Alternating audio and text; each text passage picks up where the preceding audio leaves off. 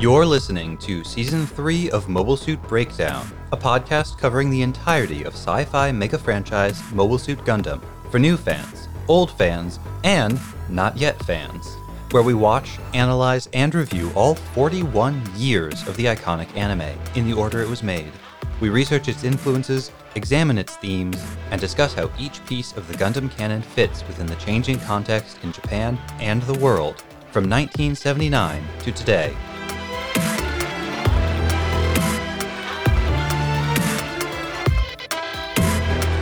This is episode 3.21, Heart to Heart, and we are your hosts. I'm Tom, a lifelong Gundam fan, and I missed an opportunity to talk about narrative parallels in this week's talkback. See if you can guess what I'm kicking myself for not having said. And I'm Nina, new to Double Zeta, and because I have elections on the brain, I really want someone from AU to outline their platform for me. New York's mayoral elections are this year?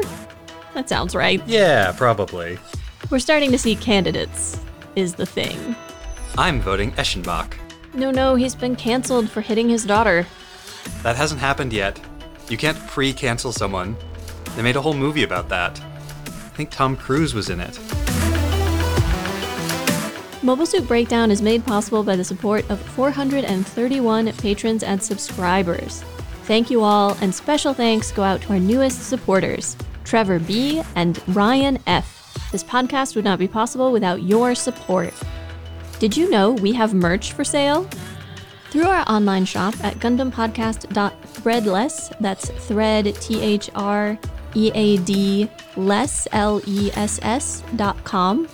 You can get our designs on stickers, t-shirts, water bottles, notebooks, and some odder items like shower curtains or skateboard decks, and more. You should check it out.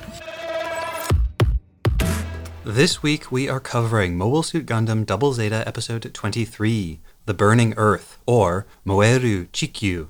For research this week, Nina's going to talk about childhood as a concept and how the modern notion of childhood developed. But first, let's tune in to Radio Free Shangri-La, where two long-separated sisters are getting to know each other once again.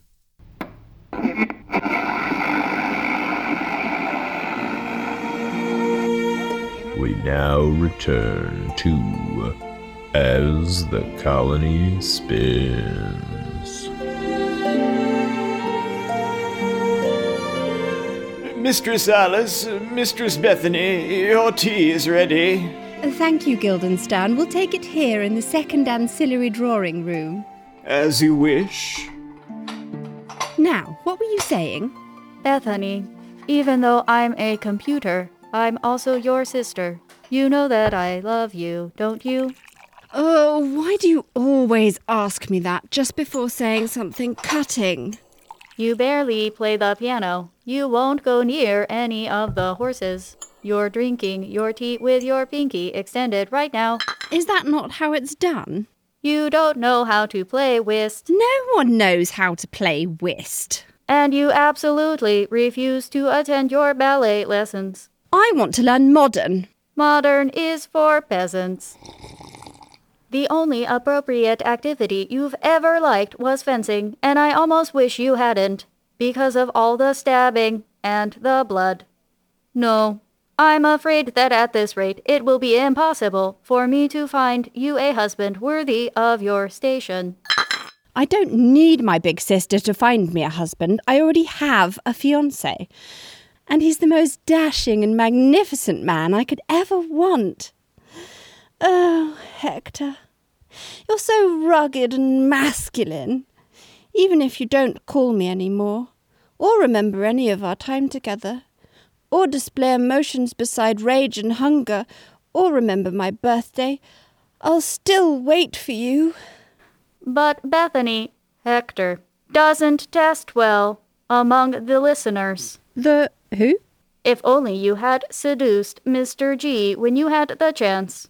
Did you know that he's the heir to the biggest toilet fortune in the whole Earth sphere? Yes, but I think he prefers to be called the G-Man now. Anyway, he belongs in a toilet. Why, I'd sooner marry Guildenstern. Oh my. Bethy, that is a horrible thing to say. Oh. Well, it's too late now, whatever you say. He's gone off to Earth with Lady Herman. If my text-to-speech program were capable of sighing, I would sigh here in order to express my exhaustion with this topic. Instead, I will say sigh. Sigh. I can see that you don't want to talk about this anymore right now. You must be exhausted. Oh, I have just had an idea. Why don't we go on a spa vacation? I know all the most relaxing places. Oh, sister, that sounds wonderful.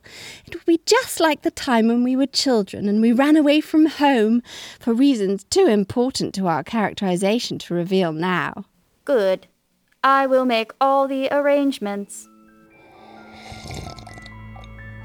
Guildenstern, why does this tea taste of salt?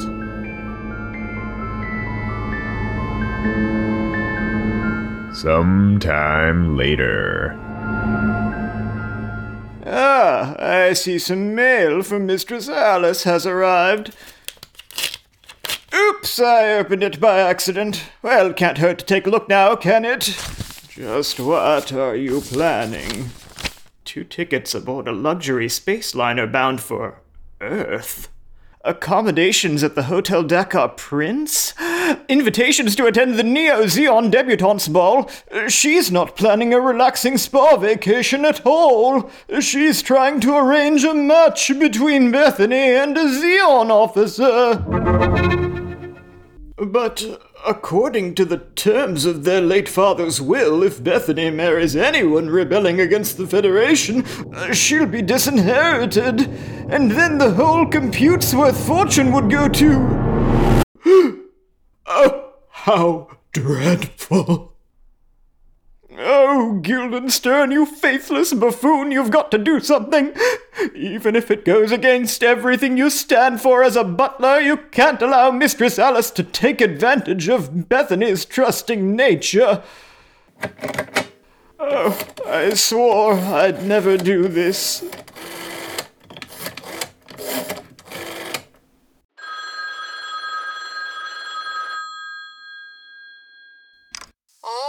Hello, Margarita. I need your help. And now the recap for The Burning Earth.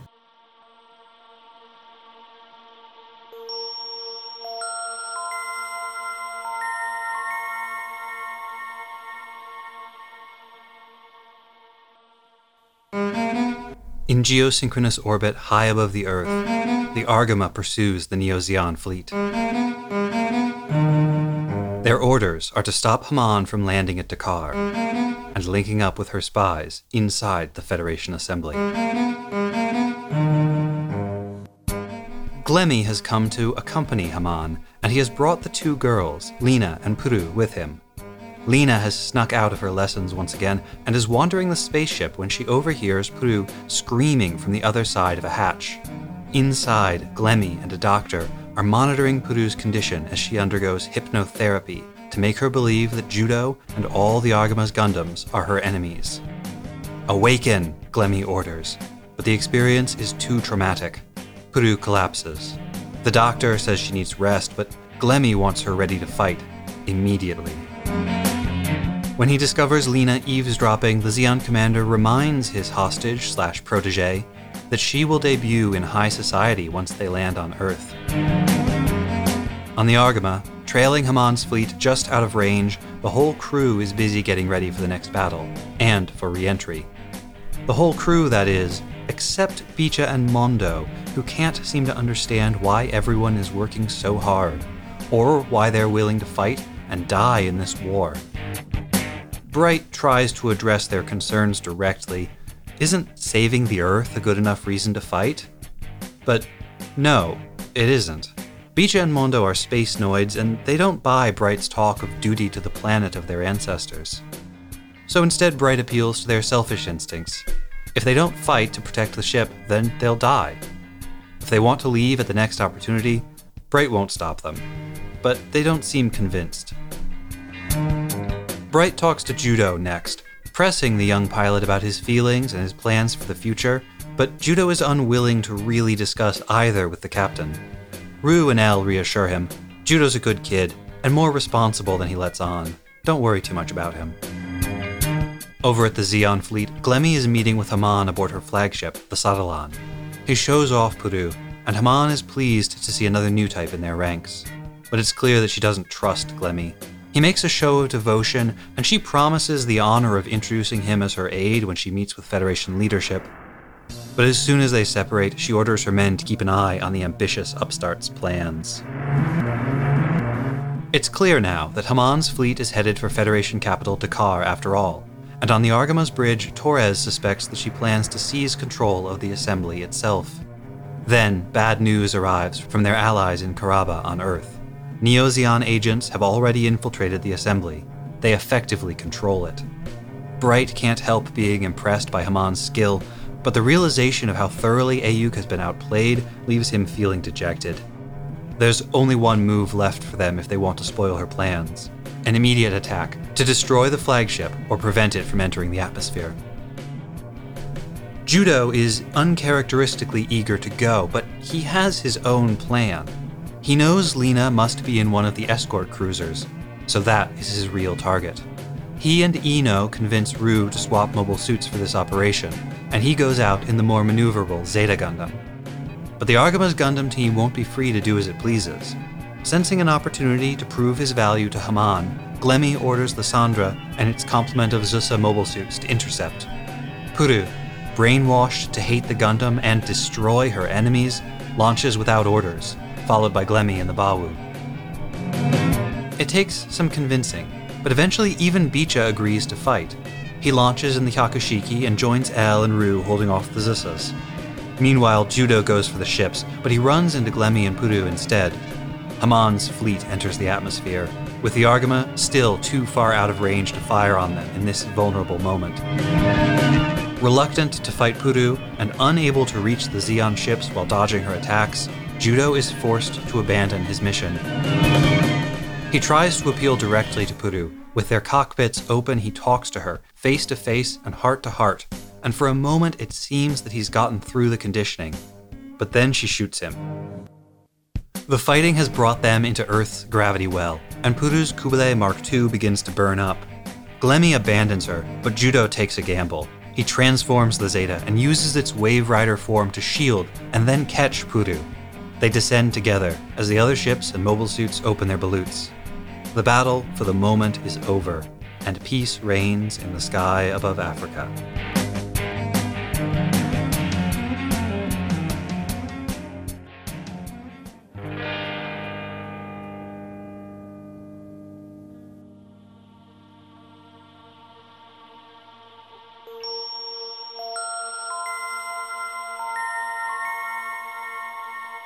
So Haman drops her little line about basically hinting that there are clones of her. Or just body doubles. They don't have to be clones, Nina. Why you always gotta go so sci-fi in this 1980s science fiction show? Hang on, let me walk that back. I strongly suspect we are going to need to address the state of cloning technology at some point before we finish Double Zeta.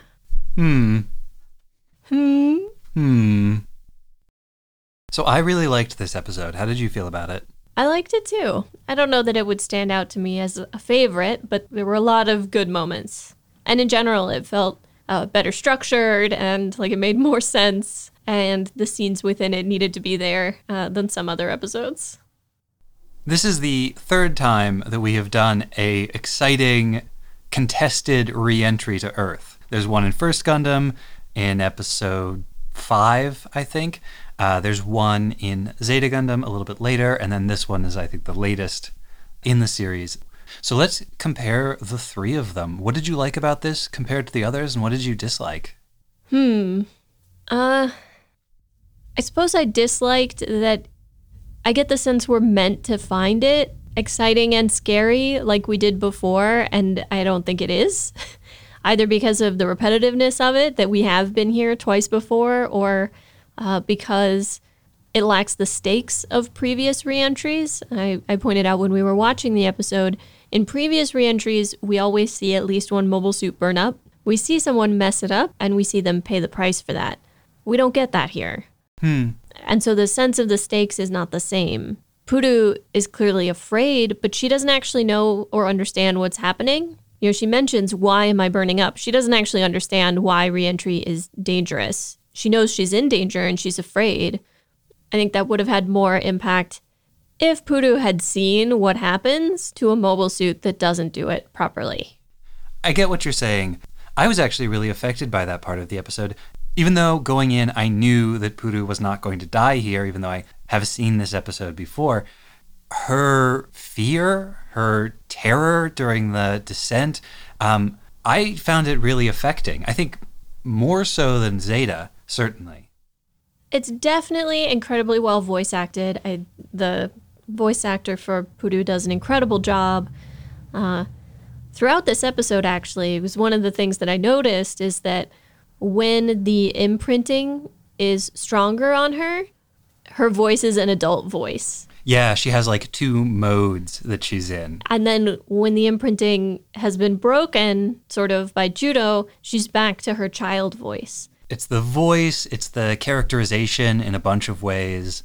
I suppose I actually felt more affected in that scene by Judo because he's so calm with her, but also sort of like prods her when she needs to be prodded. He demonstrates such calm under fire and such emotional intelligence in knowing like when to reassure her, when to kind of push her, because there's that point where the wings of the Cubile are causing too much friction, and if she can't get rid of them somehow, they will both die. Favorite 10 seconds of the episode right here when she uses the funnels to blow off her own wings. Right. Well, but first she's like, I can't. There's no way to do that. And he's like, and he doesn't say this meanly. The tone of voice is not cruel. But he's like, well, if you can't figure out a way, you will die a crybaby. Because she's just like crying and kind of like, there's nothing I can do. Mm-hmm. And he's like, do you want to just die? And she's like, no. And then she uses the funnels. It feels like a different side of him. It feels in a lot of ways like a demonstration of what Rue and Elle were telling Bright is their understanding of Judo. Someone who is actually very responsible and who doesn't want to leave tasks undone and who takes on all of these burdens. We have often commented that the platonic ideal of the Gundam protagonist is a good, dumb space boy. Judo has mostly been a dumb space boy, but in this episode, he demonstrates some real goodness. And in some pretty extraordinary circumstances, too. It's an episode that reveals a lot about Judo. First, he develops his crafty scheme to take the Zeta because it's the more maneuverable one, and to make use of this operation to get close to the enemy ships. He finds a way to harmonize his own goal of rescuing Lena with the AUG mission of stopping Hamon's fleet from descending to Earth. But then, in the moment of truth, when he has an opportunity to save Puru or go after Lena, he chooses to save Puru. That says a lot about him. And it's maybe not what we would have expected from him. I was very interested in the fact that he got into the Zeta because I think that represents a pretty substantial shift in Gundam shows away from necessarily identifying one particular person with one particular mobile suit. It's not about, this is my suit and it's always mine. Absolutely. It's about the right tool for the right job. The interchangeability, the interoperability of these mobile suits. Back in First Gundam, we saw a little bit of the characters shifting around at first, moving to different mobile suits. At one point, Amuro tried out the gun tank, and when Sayla stole the Gundam, he had to take the gun cannon out. But those were aberrations. And in the case of him taking the gun tank, resulted in disaster. So eventually people figured out who they were, and they figured out which mobile suits suited them. But here, you're absolutely right. It's about using them as tools. The other thing about Judo in this episode, and particularly his willingness to postpone pursuit of Lena in order to save Puru, is it's directly contrasted with Glemmy's callousness toward Puru. You know, we very early on in the episode, see him arguing with the doctor. After the imprinting process, the doctor wants to let Puru rest, that she's physically and emotionally exhausted. And Glemmy basically says, like, use whatever tricks you've got, doctor, because I need her awake and fighting fit now. Yes. Every time that Glemmy is on screen in this episode, that line from Shelley's Ozymandias keeps popping into my head, the wrinkled lip and sneer of cold command, because that feels like Glemmy's portrayal here. He's like a conventionally handsome, young, charismatic, kind of heroic type person, but he's so callous, he's so cruel, he's so imperious. His face is always contorted into these like sneers of command. Except when he's talking to Haman, where he's not quite obsequious, but almost. But they both know the game, right? Because we see them interacting with each other in a very politic-friendly manner, the way colleagues would interact. But as soon as they separate, Haman is like, pay careful attention to his bodyguards. And Glemmy is talking about how he needs to prove himself so that he doesn't get left behind because Haman is starting to suspect him. She's aware that he poses a threat. She wants to be ready to neutralize him if she has to.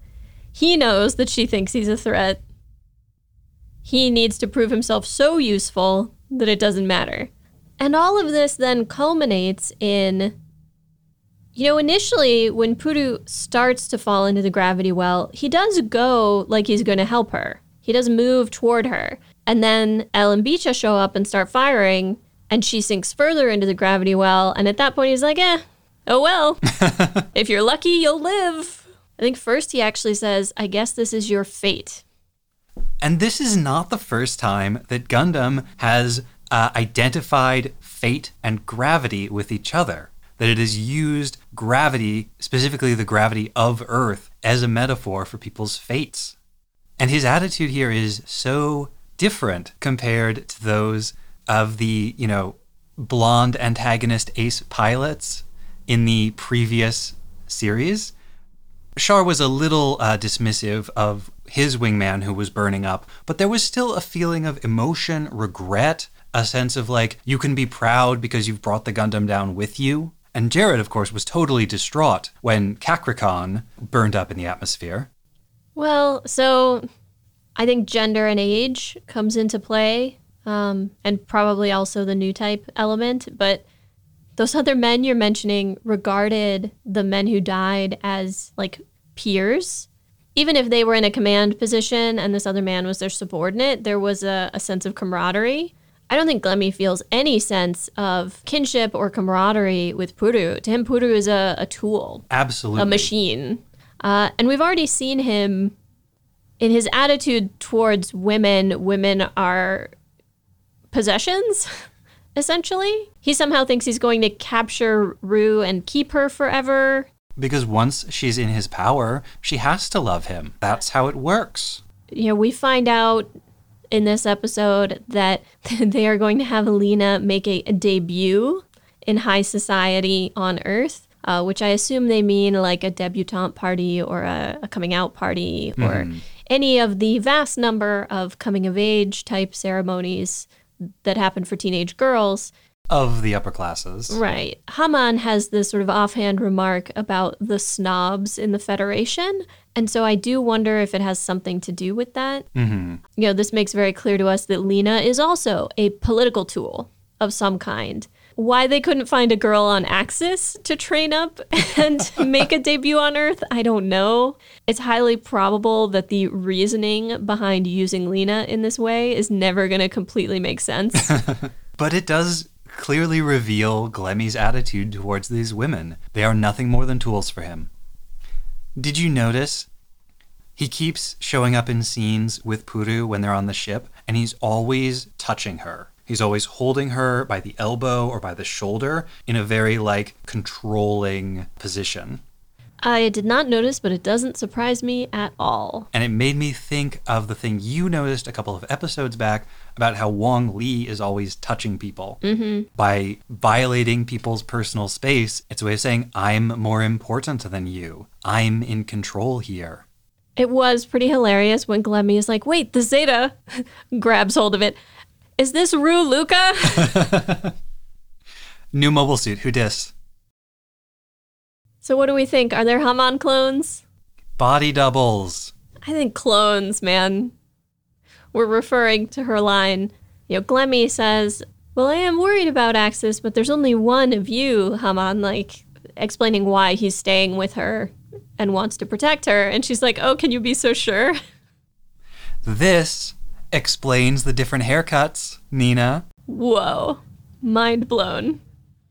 It doesn't actually, because the Haman with the triangle haircut, when she met Judo, remembered the time when the shaggy haircut Haman met Judo, so it doesn't actually resolve that conflict. I'm sorry. Nuts. I shouldn't have raised your hopes like that. Anyway, still leaves us to wonder if there are Haman clones. Body doubles. For me, this episode raises one of my big peeves with the series, and I think it's probably meant to, but that Ayug is really bad at what they're doing. Well, okay, but first we have to define what they're trying to do. Fair. This begins with Bichan Mondo being like, what is everyone on this ship fighting for? Like, they're all working so hard. What are they fighting for? And, Bright talks to them, and he cannot answer in a way that is compelling to either of them. His first response, and he doesn't say it definitively, it's more of a like, well, would it be enough to say that we're trying to save the Earth? And they're like, but we're space noids. Why should we care about the Earth? And his explanation is even more abstract than our own world's reasons about caring about the Earth. Like, we all live here, right? If the Earth gets destroyed, that's bad for all of us. They don't live there. The conditions of the Earth make no never mind to either of them. And almost by definition, no one in Ayug lives on the Earth. Ayug is specifically a space noid organization. They derive no benefits from the Earth. And in fact, the people who do live on Earth and benefit from the conditions there are often exploitative of space noids. Well, this is what Bright says, because Bright specifically says the goal, at least his goal, is to protect Earth from the Earth noids. It's the people on Earth who are the threat to Earth. So why are they fighting Axis? Good question. Yeah, that's sort of what I mean. That So I see this as Bright's personal motivation, not necessarily the stated goal of Ayug, the organization. Which is fine, I guess. But still, we're heading into a big battle with Axis, where it's 3 Axis ships against 1 Ayug ship to defend the Earthnoid government, and Bright cannot come up with a compelling reason for why they're doing that. He can't explain it. And then I think he realizes how lackluster that was, because he is clearly worried that Judo might also choose to leave. And for the first time ever, attempts to address, like, is Judo resentful of the way in which he was sort of enlisted into this? Rue tells him not to worry, yada, yada. And Bright seems almost relieved to talk to Rue because Rue was also a volunteer. And she says, I believe Ayug's cause is just. And I'm like, what cause? Maybe we're supposed to take from this that Rue and Bright share the same motivation for fighting. I thought this was funny because Judo is so clearly embarrassed by this conversation. He is embarrassed for Bright, that Bright is asking him so bluntly to be honest about his feelings. To me, Judo also just seems a bit taken aback that an adult is engaging with him on that level, is sort of temporarily treating him as an equal. I mean, like, how do you feel about this thing that I was a part of? Yeah, he's definitely taken aback, but it really does feel like Bright has put Judo into an awkward position. Because what is Judo supposed to say here? Yeah, I do resent it. You did, in fact, get my sister kidnapped and prevent me from rescuing her and basically ruined my life. Maybe Judo doesn't feel all of that, but it feels like a breach of protocol for Bright to ask him so directly. Like I said, Bright is worried. I thought it felt a little desperate to be like, are you mad at us? Are you mad at me, personally? Your old pal Bright? But my thoughts about this scene actually had less to do with Bright as an individual. Bright is clearly not great at articulating what needs to be articulated to his soldiers, but I don't necessarily blame him for that. where is the propaganda machine? Where is the media messaging? Like, it's not as if the idea of newsreels and, patriotic radio broadcasts and famous actors and musicians doing sort of encouraging and promotional messages, like, none of that was new at the time that, this was made. That kind of stuff had been a big part of World War II, and I'm sure had even come up in previous wars. I mean, propaganda has been a thing forever. We see Haman deliver very simple and effective messaging. Mm-hmm. The people who've been exploiting us, now we're going to go kick their butts. They're right over there. It's our turn to be in charge. I mean, what is the holoscope except a very effective method for propaganda? Right, but so what is AUG doing? Nothing. They have the AUGer automated therapy app. If I were part of AUG, I would want every civilian in every colony all over space to know why what we were doing was right, why what we were doing was important and should matter to them. And the fact that nobody really knows or cares is, I think, a huge failure on their part. And that was easier to accept close to the beginning of Zeta, when we had the sense that the Titans controlled everything, censorship was everywhere, and there were occasional references to a kind of underground press, where a person might learn about things like new types, Amuro Ray, and the AUG. But they have not engaged with those aspects of the story, and it kind of feels like they've been forgotten, especially now that the Titans have been defeated, and AUG is something like ascendant.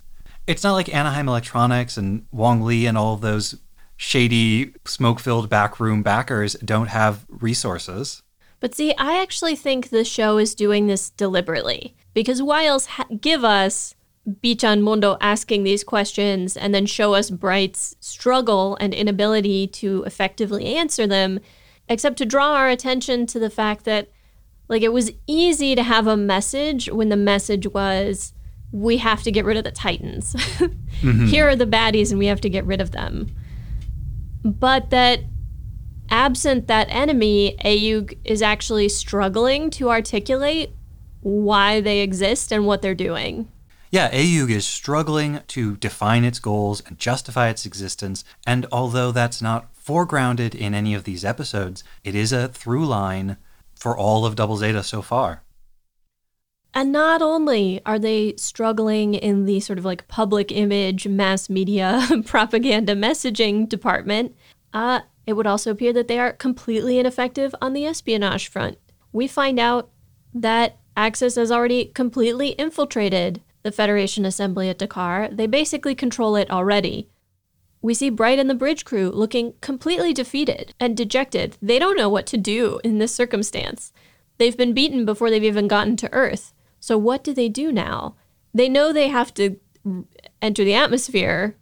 After that, I don't think even Bright knows exactly what they should do at that point. So what the heck have all those shady characters in back rooms? What have all those oligarchs been up to? Apparently not much, or it hasn't been very effective. We haven't seen any other AUG ships, except for the La Vie en Rose, which is really an Anaheim ship, since the beginning of this series.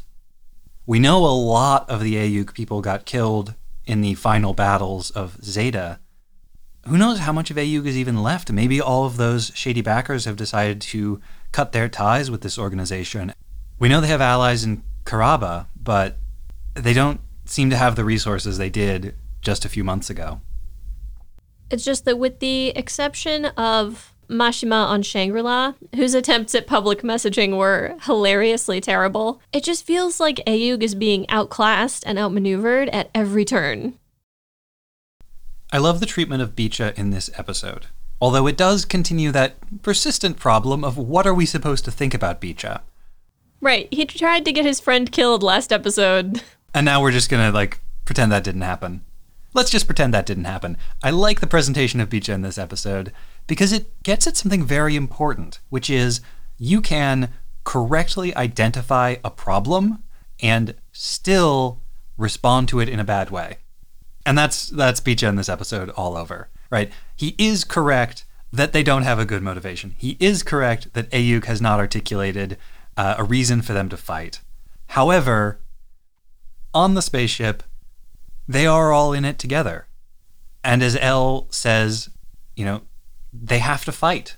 They have to go out and protect each other. And Beecha's right. Like, adults started this war and they shouldn't expect a bunch of kids to go out and fight for them. But the circumstances are what they are. For me, that brought to mind various sort of climate change issues of how, young kids now, most of the climate change issues that they'll face in their lifetime were created by generations before them. That's a problem that they have just barely contributed to, if at all, at this juncture in their lives. And yet it's a big part of fixing it is going to fall to them. And that sense of, like, you didn't create the circumstances, but because you live in them, you have to work to fix them as well. It's all monstrously unfair. But pointing out that it's unfair doesn't make the problem go away. What I liked about this scene was my interpretation of why he ultimately gets in the Hyakushiki. And can I just say, Hyakushiki is a great mobile suit for Beecha. It feels like he would be drawn to the extremely flashy absolutely. mobile suit. I don't think we mentioned it, but the scene in the last episode where Elle and Ino and Rue are all arguing about who gets to pilot the flashy gold mobile suit. And Elle is like, no, you can't. It's mine. She stole the whole episode in like 10 seconds. But anyway, my interpretation of Beecha ultimately getting into the mobile suit after one of the, I assume, engineers starts to get into it, is that Beecha just needed to hear an adult admit that this is a messed up situation. He needed to see someone willing to take the same risks that they are demanding of these kids. He didn't actually need them to go through with it, but he needed to see, like, you're not asking us to do something you wouldn't do yourself. Well, and remember that Judo did the same thing back on Shangri-La after Astanaji took out the Zeta. I know this was months ago at this point, but it followed a similar arc. But I do think for Beecha, there's the added element of just hearing someone admit that he's not being unreasonable, that he is not being just some punk. Like, he is raising good objections. He's not just some punk. He's some punk with a good point. We don't like you, so I hate to admit it, but you're right. I love that line so much. It's a small thing in this episode, but we need to talk about Judo's relationship with Haro. And the most important thing to say about Judo's relationship with Haro is that he mostly doesn't have one, which is unique among the Gundam protagonists so far.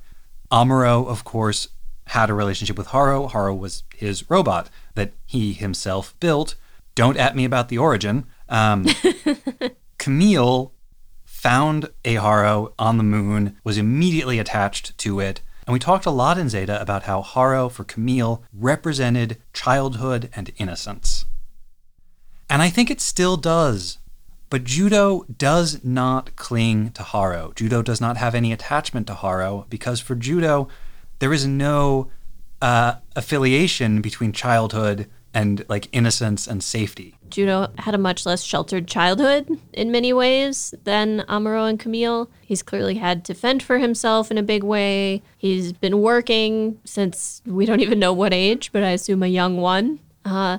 He has already left a lot of childhood behind in both the society he lives in and I'm sure in his own mind. And so there's no sense of clinging to that, I don't think. It makes me think of things I've read about the construction of childhood as a discrete part of a person's life, and how historically, when the idea of childhood was developing, childhood was something that middle and upper class young people experienced, and poor kids experienced child labor.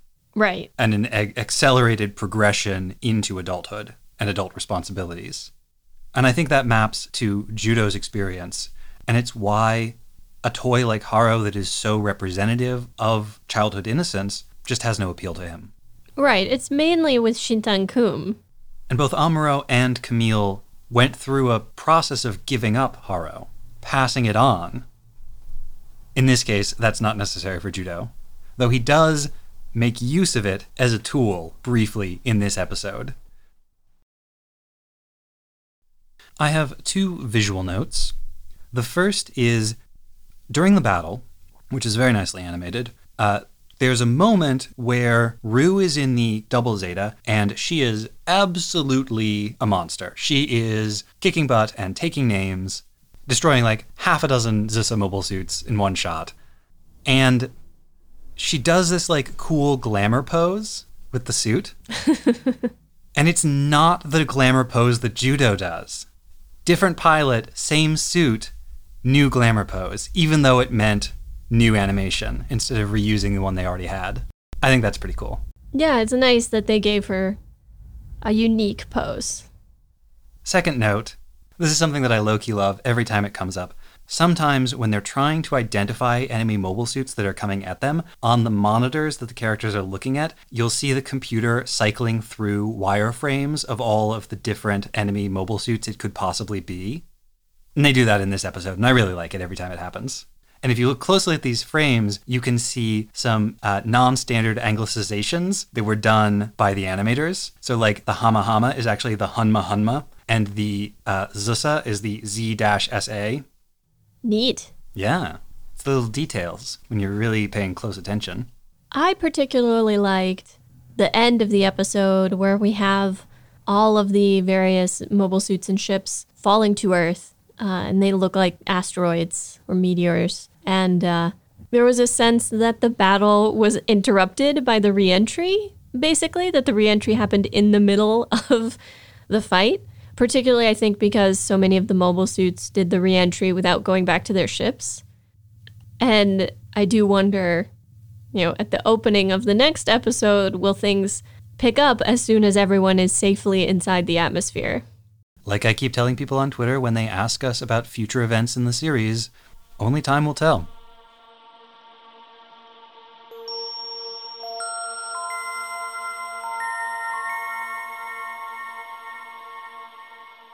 And now part 1 of Nina's research on the history of childhood. How do we define childhood? There are a number of frameworks, but none is perfect. Biologically, we might say that adulthood begins when the child has gone through puberty, while legally most countries have a stated age of majority at which a person has the full rights and responsibilities of an adult.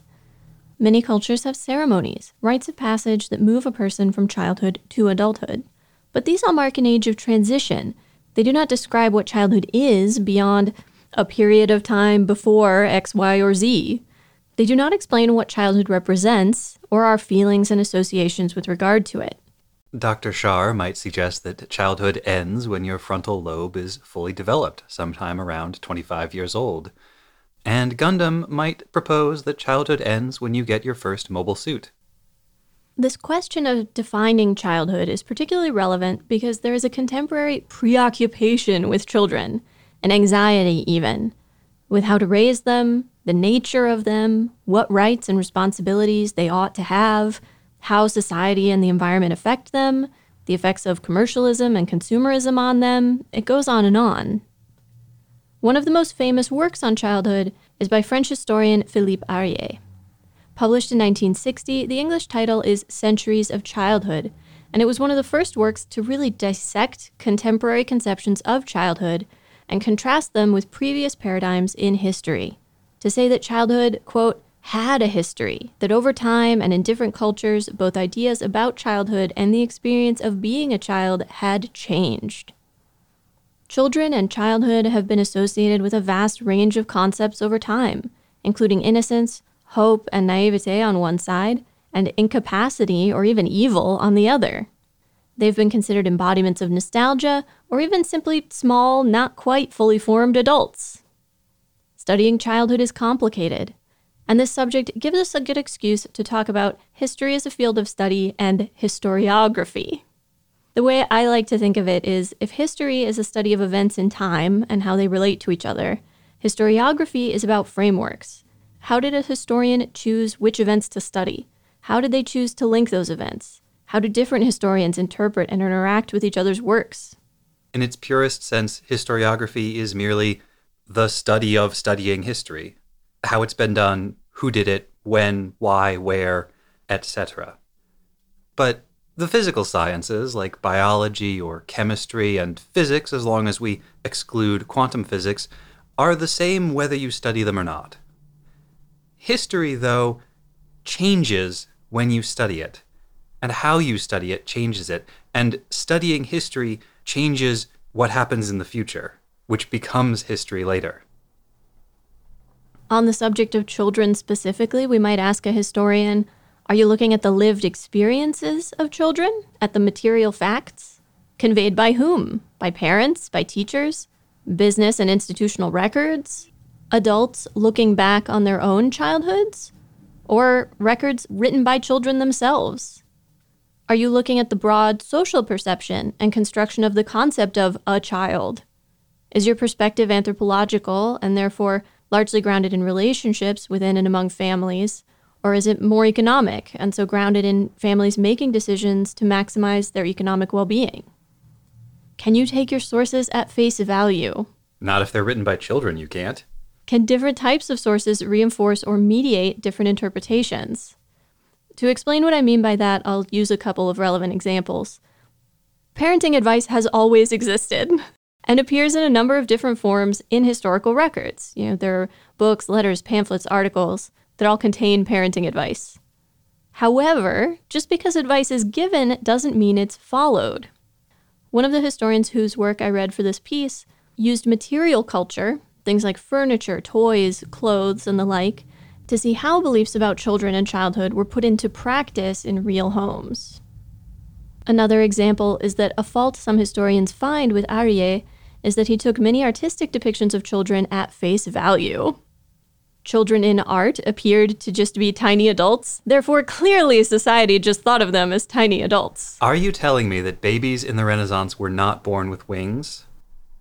The degree to which visual depictions of children in art, toys, and so on tell us about childhood as a concept is obviously debatable. How much can we really tell about the lives of children from how they appear in art? Imagine what a historian might infer about contemporary childhood from toy advertisements and mommy influencer Instagram posts. Ugh. Heaven forfend. As one of my sources summarized, Aryeh assumed that it was possible within the covers of one book to write about concepts of childhood, about the way children have been treated by adults, and about the experience of being a child. I am going to attempt to provide an overview of the same, but I'm well aware that entire books are written about individual cultures and shorter spans of time.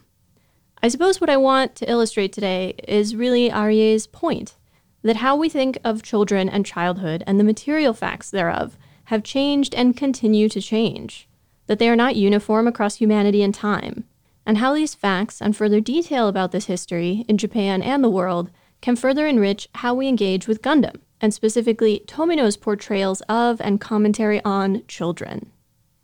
In terms of this research piece, I've tried to be chronological, but where it made more sense to stay within a particular country, culture, or topic, there is a bit of jumping back and forth. I also decided once I got going that there is too much to talk about in a single episode. I've settled on providing an overview today. We've defined the topic and discussed the broader historiography, and I'm going to provide an overview of some different conceptions of children and childhood over a broad span of history and in different parts of the world, except for Japan, which I will talk about in detail next week, along with our discussion of how this information helps us articulate Tomino's specific views. As usual, I reference quite a few papers, but I want to introduce one in particular because I plan on quoting it a lot. It's Hugh Cunningham's Histories of Childhood, which is an overview of this field of scholarship as of 1998. Unfortunately, the general sources I found were focused almost exclusively on Europe and the United States. It's Cunningham's position that that's where the bulk of the scholarship has been up until now. And if he's right, then my difficulty finding papers that are more comparative, expansive, or global in their analysis is because those papers don't really exist. It's also possible that his awareness of scholarship from other parts of the world may be limited by language or accessibility constraints, especially since his paper is from the late 90s and internet accessibility of international scholarship was much more limited at that point. But even my own open-ended searches turned up sources that focused on these regions. It was much more difficult to find information on Japan specifically, and there were fewer sources. Self-proclaimed overviews on the topic, I'm looking at you, Wikipedia, make little or no mention of childhood in Eurasia, Southeast Asia, Africa, the Middle East, South America, Australia, or the pre-colonial populations of North and South America or Australia. I've included as many points as I turned up from outside those narrow confines of the US and Europe. So with apologies for the Eurocentrism of, I guess, English language scholarly publications, and a promise to focus on Japan next week, let's begin. Are we just now getting started? Children appear as characters in early medieval, which is to say late 5th and early 6th century, all the way to the 10th century, European texts. One analysis of some of these portrayals was that they have limited value for reconstructing the experiences of actual medieval children, but they do illustrate a shared perception of childhood as a distinct life stage. Whether describing children as saints, sinners, or victims, they portray the youngest members of society as vulnerable and imperfectly innocent. Here we have an example of the potential difference between the social construct of a child or childhood, and even children as literary devices, and the actual lives of children. In an example of a source I hadn't considered, Western historians frequently infer attitudes towards and about children from familial and especially parental mourning, even debating whether or not mourning occurred at all in different time periods, cultures, and so on. Going back as far as the 9th century, scholars focusing on China have found extensive written records of grieving and mourning for children, exceeding what might be considered the minimum acceptable show of grief demanded by ritual and social rules. And this was regardless of birth order or inheritance. In fact, it seemed that fathers grieved more for daughters than for sons. Children did not simply represent a social obligation or an economic opportunity, they were also a valued relationship, an emotional good. Back in Europe, a study of the High Middle Ages in Germany, so that's 1050 to 1350, points out that, quote, people did not think that the way children were treated would affect how they turned out as adults. Contrary to most thought about children in the West since the Enlightenment, in this definition of the child, children are almost fully formed people, to the point where certain aspects of adult character could be inferred from a child's character and behavior. This strain of thought persisted as the dominant one until the 1700s. In 1689, English philosopher John Locke argued that children were in fact a tabula rasa, a blank slate that needed to be filled with information and rules and structures for analyzing that information. And by the early part of the next century, his theory had gained substantial popularity. Around the High Middle Ages is also when we begin to see evidence in Europe of what's called children's culture. What that means is the culture experienced by children starts to become separate and distinct from that experienced by adults. For example, toys and games created specifically for children, rather than children simply learning to play games that adults already play. Educational and entertainment books written specifically for children, rather than children reading material written for adults. It seems completely natural to us now, but children didn't used to learn to read on children's books. They learned to read on, Bibles and other texts that are not easy texts. They're not constructed to be fun or approachable for children. The distinction between childhood and adulthood and the evidence of a specific children's culture pretty much continues to increase from this point on. The growing significance of state institutions in family life over time means that institutional records are a significant source of information, particularly for information about poor families, though of course this provides a skewed perspective. In the early modern period, approximately 1500 to 1800 in England, for instance, children began to be considered to have rights on their own behalf.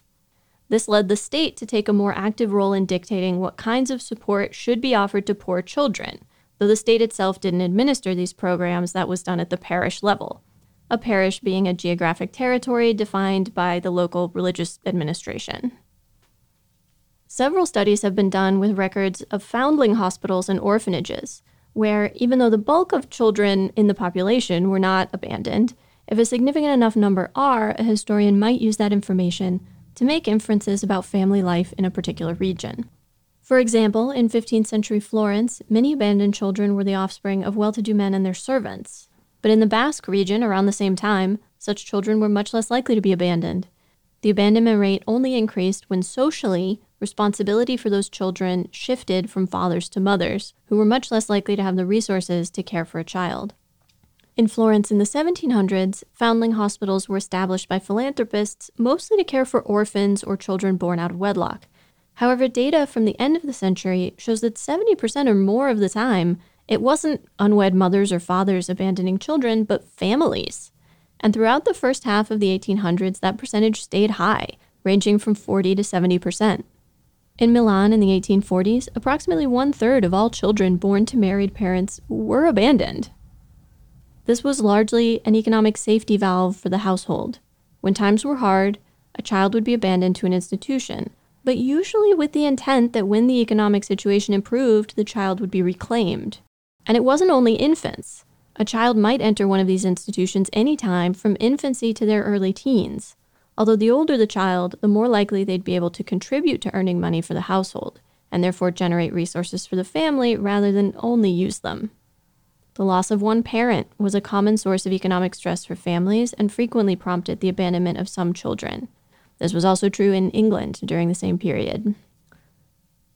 These kinds of trends raise, quote, fundamental questions about the value, both emotional and economic, placed on children. But a look at only one of these perspectives is limiting. Some historians focus on the making and raising of children as a decision, with adults as decision makers and analyzing a number of different variables, such as inheritance, family form in the society, migration, and so on, that influence that decision. But Cunningham points out that this may over-rationalize human behavior. We are not purely rational beings. Some would argue we aren't rational at all. I took a marketing class where the instructor talked about the theory that most behavior does not have an inciting, logical, internal, and considered rationale. We do things, and then we rationalize them after the fact, because we know we're supposed to have reasons for the things we do, and because we consider rationality a positive trait. Can you tell this theory made an impression on me?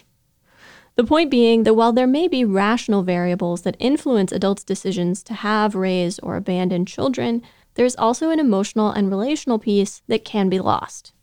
One benefit of the institutional records that I mentioned before is that they often include things like mementos and messages left with abandoned children that provide a glimpse of the emotional side of these decisions at the time that they were made. Corinne Calvert examines 300 years of history in colonial North America and the United States in her book Children in the House, The Material Culture of Early Childhood, 1600 to 1900.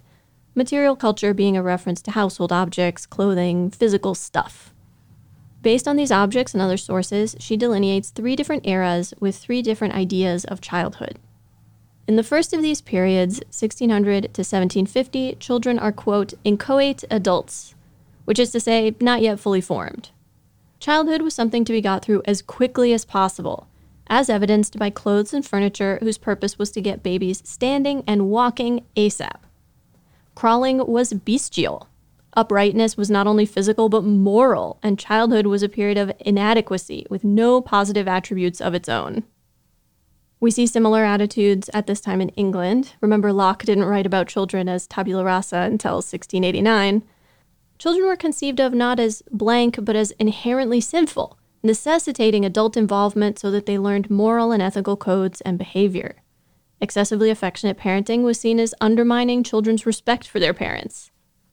In keeping with the small adults premise, once they were up and walking, girls' clothes were simply scaled-down versions of women's clothes, and boys' clothes were much the same as grown men's.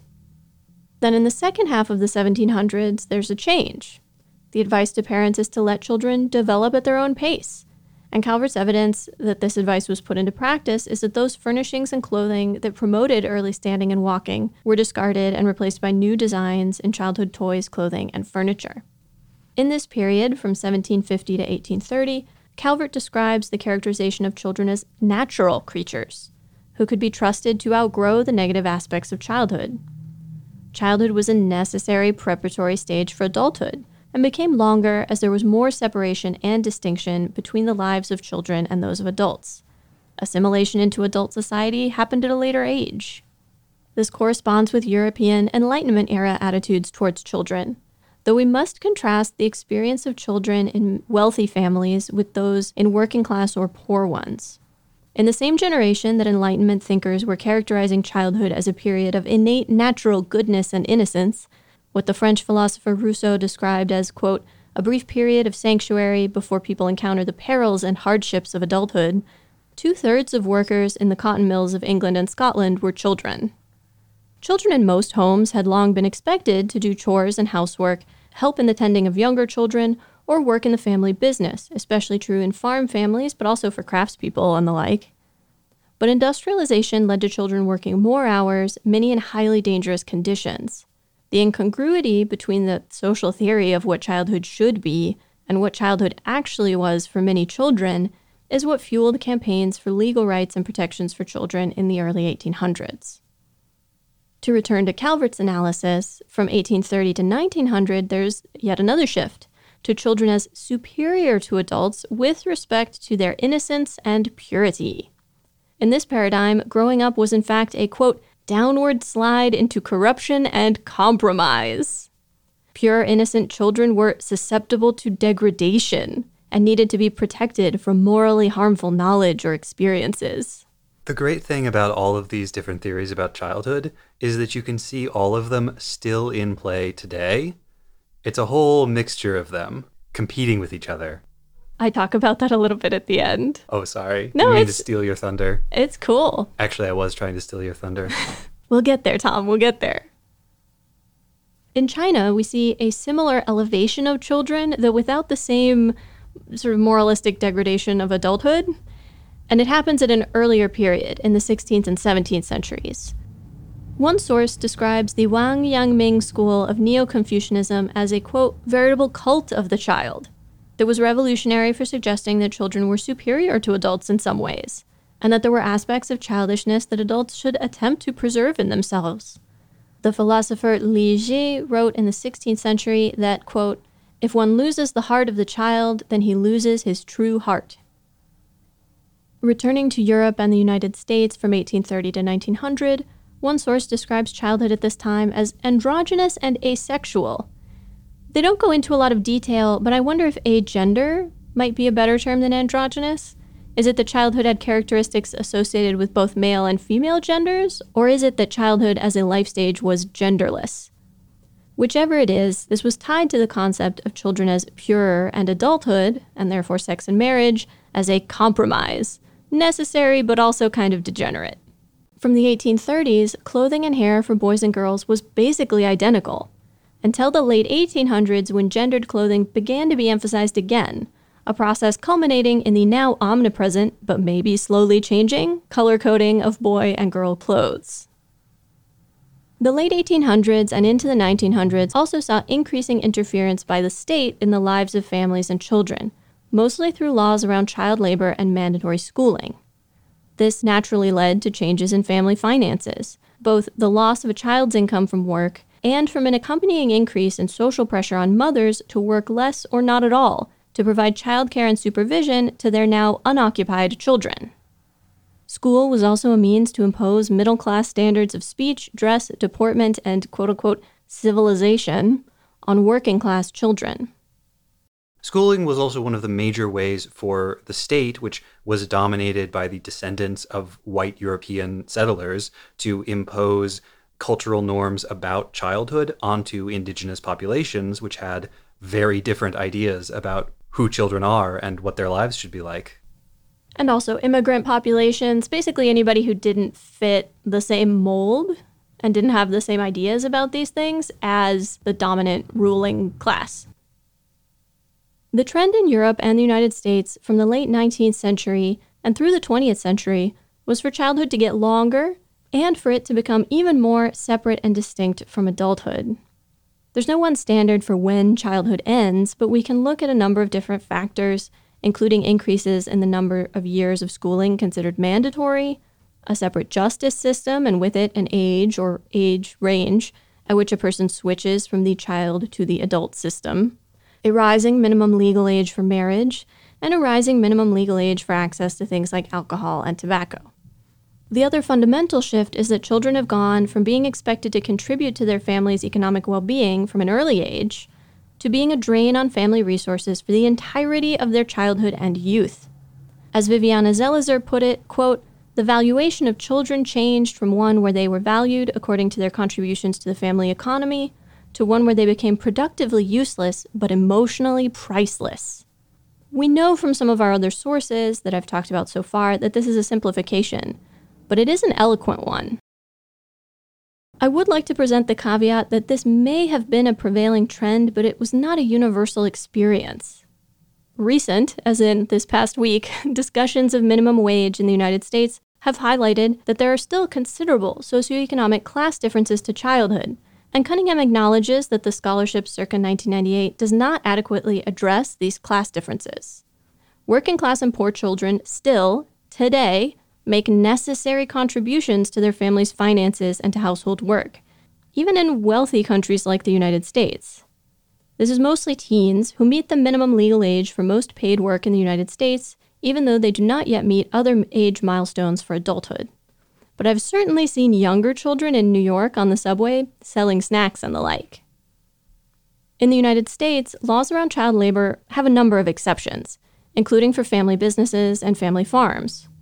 To quote the relevant U.S. Department of Labor page about this, quote, "Minimum age requirements do not apply to minors employed by their parents or by a person acting as their guardian.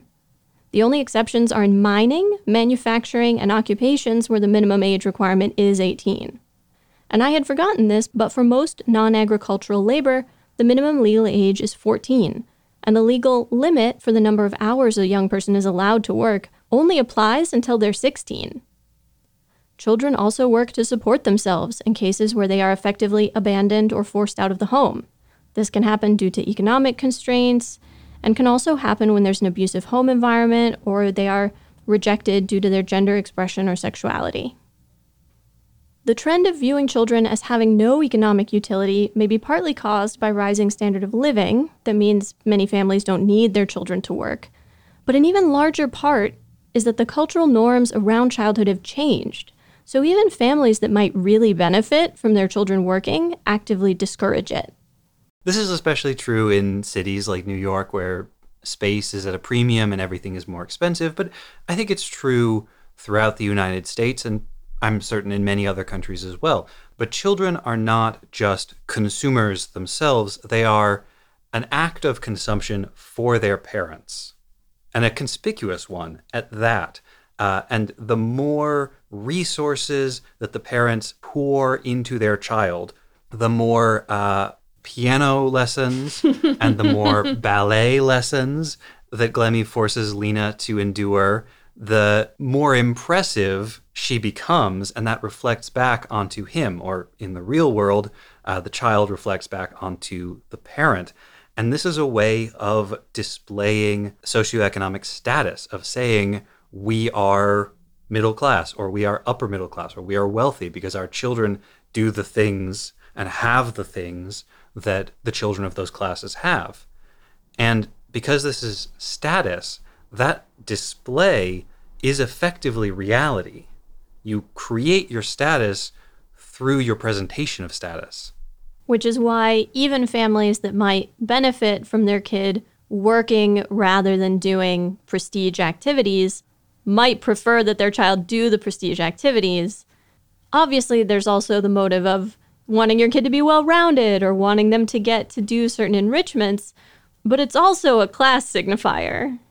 But it does also have a very practical value, because in the long run, the financial value of making friends with the kids on the lacrosse team is probably significantly greater than whatever wages the child would earn.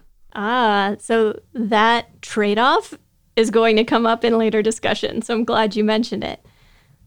There's also been a really big shift in the position of the state vis-a-vis enforcement of mandatory schooling. When they first started to impose mandatory schooling on populations in England, even magistrates weren't necessarily inclined to punish kids who were working instead of going to school because there was considerable understanding for the need of that child to work for their family and to help support their family. These trends of a lengthened childhood and of, quote, childhood as a period of economic dependence, consumption, and study bear out in other regions as well. It bears out in Japan, which we'll talk about next week, and another source notes a, quote, growing sentimentality about children within the elites in Chinese society, which begins much earlier than the process described in Europe and the United States, but continues into today. And then there are also places where this transition has not taken place. Myron Weiner's The Child and the State in India attempts to account for why India has a higher rate of child labor than many countries with similar or even lower per capita incomes, and comes to the conclusion that in spite of the legislation of compulsory schooling, there is little to no enforcement because the elites in society consider child labor acceptable.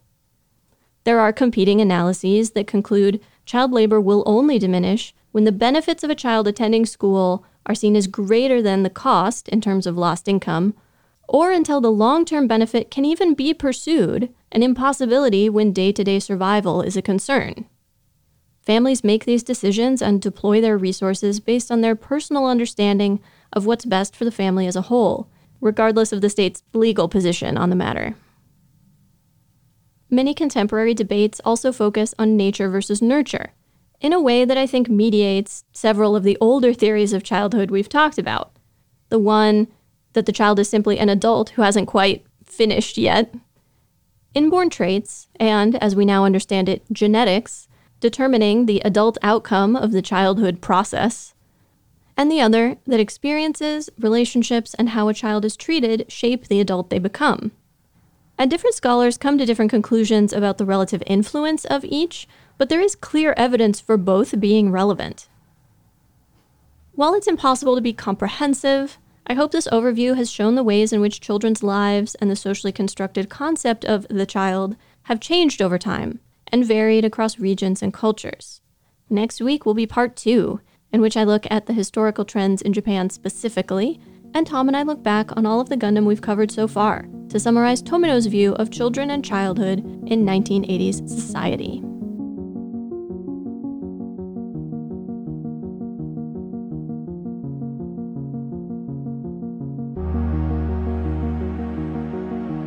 Next time on episode 3.22, Never to Return, we cover Mobile Suit Gundam Double Zeta episode 24 and littering. Ordered by whom? I love amphibious mobile suits. Either a clever idea, a terrible idea, or maybe both. No, wait, that's a terrible idea. Yahoo! Pots, kettles. Foreign powers fighting over African territory. Gravity sickness. The Kapool is too cool. Irony. Who will cry for you? And fighting sucks, man. You will see the battlefield of new types.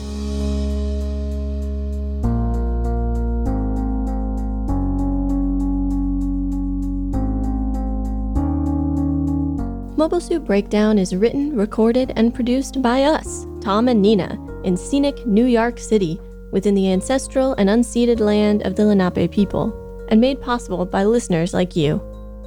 The opening track is Wasp by Misha Dioxin. The closing music is Long Way Home by Spinning Ratio. The recap music is New York City Instrumental by Spinning Merkaba. Radio Free Shangri-La is performed by the MSB Players. You can find links to the sources for our research, the music used in the episode, additional information about the Lenape people, and more in the show notes and on our website, GundamPodcast.com. You can get in touch with us on Twitter or Instagram at Gundam Podcast, on Facebook at facebook.com/GundamPodcast, or by email at GundamPodcast@gmail.com. Or why not share your wrong Gundam opinions with the world by shouting, Why are the Gundams shaped like people? Space fighters should be designed to minimize their front-facing profile, and missiles make better engineering sense at that scale anyway. Better yet, they should all be orbs, capable of moving in any direction. Truly, the orb is the queen of the space battlefield. Our Wrong Gundam opinion this week was submitted by Dusty Stars. Thank you, Dusty Stars. Except for the bit about orbs, you can blame me for that. Out your window at passersby. We won't hear you, but the world needs to know. And thank you for listening.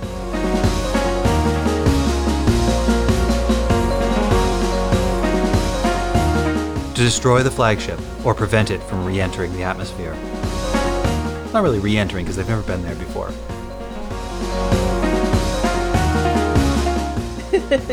Sip, sip, sip. And if that's not accurate to what your research ends up being, I'll re-record that bit some other time. We see somebody mess it up and pay the price for that. Almost said it up. The fighting has brought them into Earth's gravity well. Earth's Talking is hard. yeah. You were going to make a funny joke about the AU. I was going to make a funny joke. I guess you could say that no one in the show has told us what AUG stands for.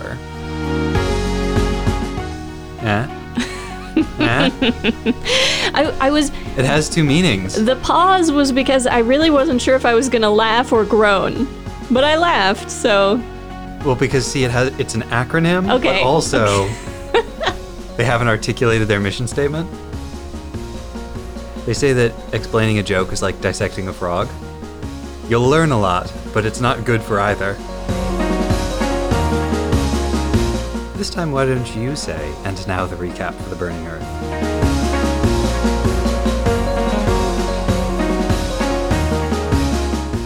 Rumble, rumble, rumble. Constant interruptions. They don't want you to tell the story of childhood. I might question our current conception thereof. I might cause multiple people to question our current conception thereof. Sorry, swear words. It's not like this is going straight out on the air. This is true. Okay then. Right. Are you ad-libbing already? I know the italics are different in the thing, but Yeah. there's also a... You're trying to rewrite it, Tom. I'm trying to stick to what you've written. Like, he's picked like really long grunts before. Sure. Because it's when she loses self-control. Because the fundamental thing is she's actually really coarse in a lot of ways. Oh, Bethany. Hector. Bethany. Hector. You are the most beautiful woman in space. Well, yes, obviously.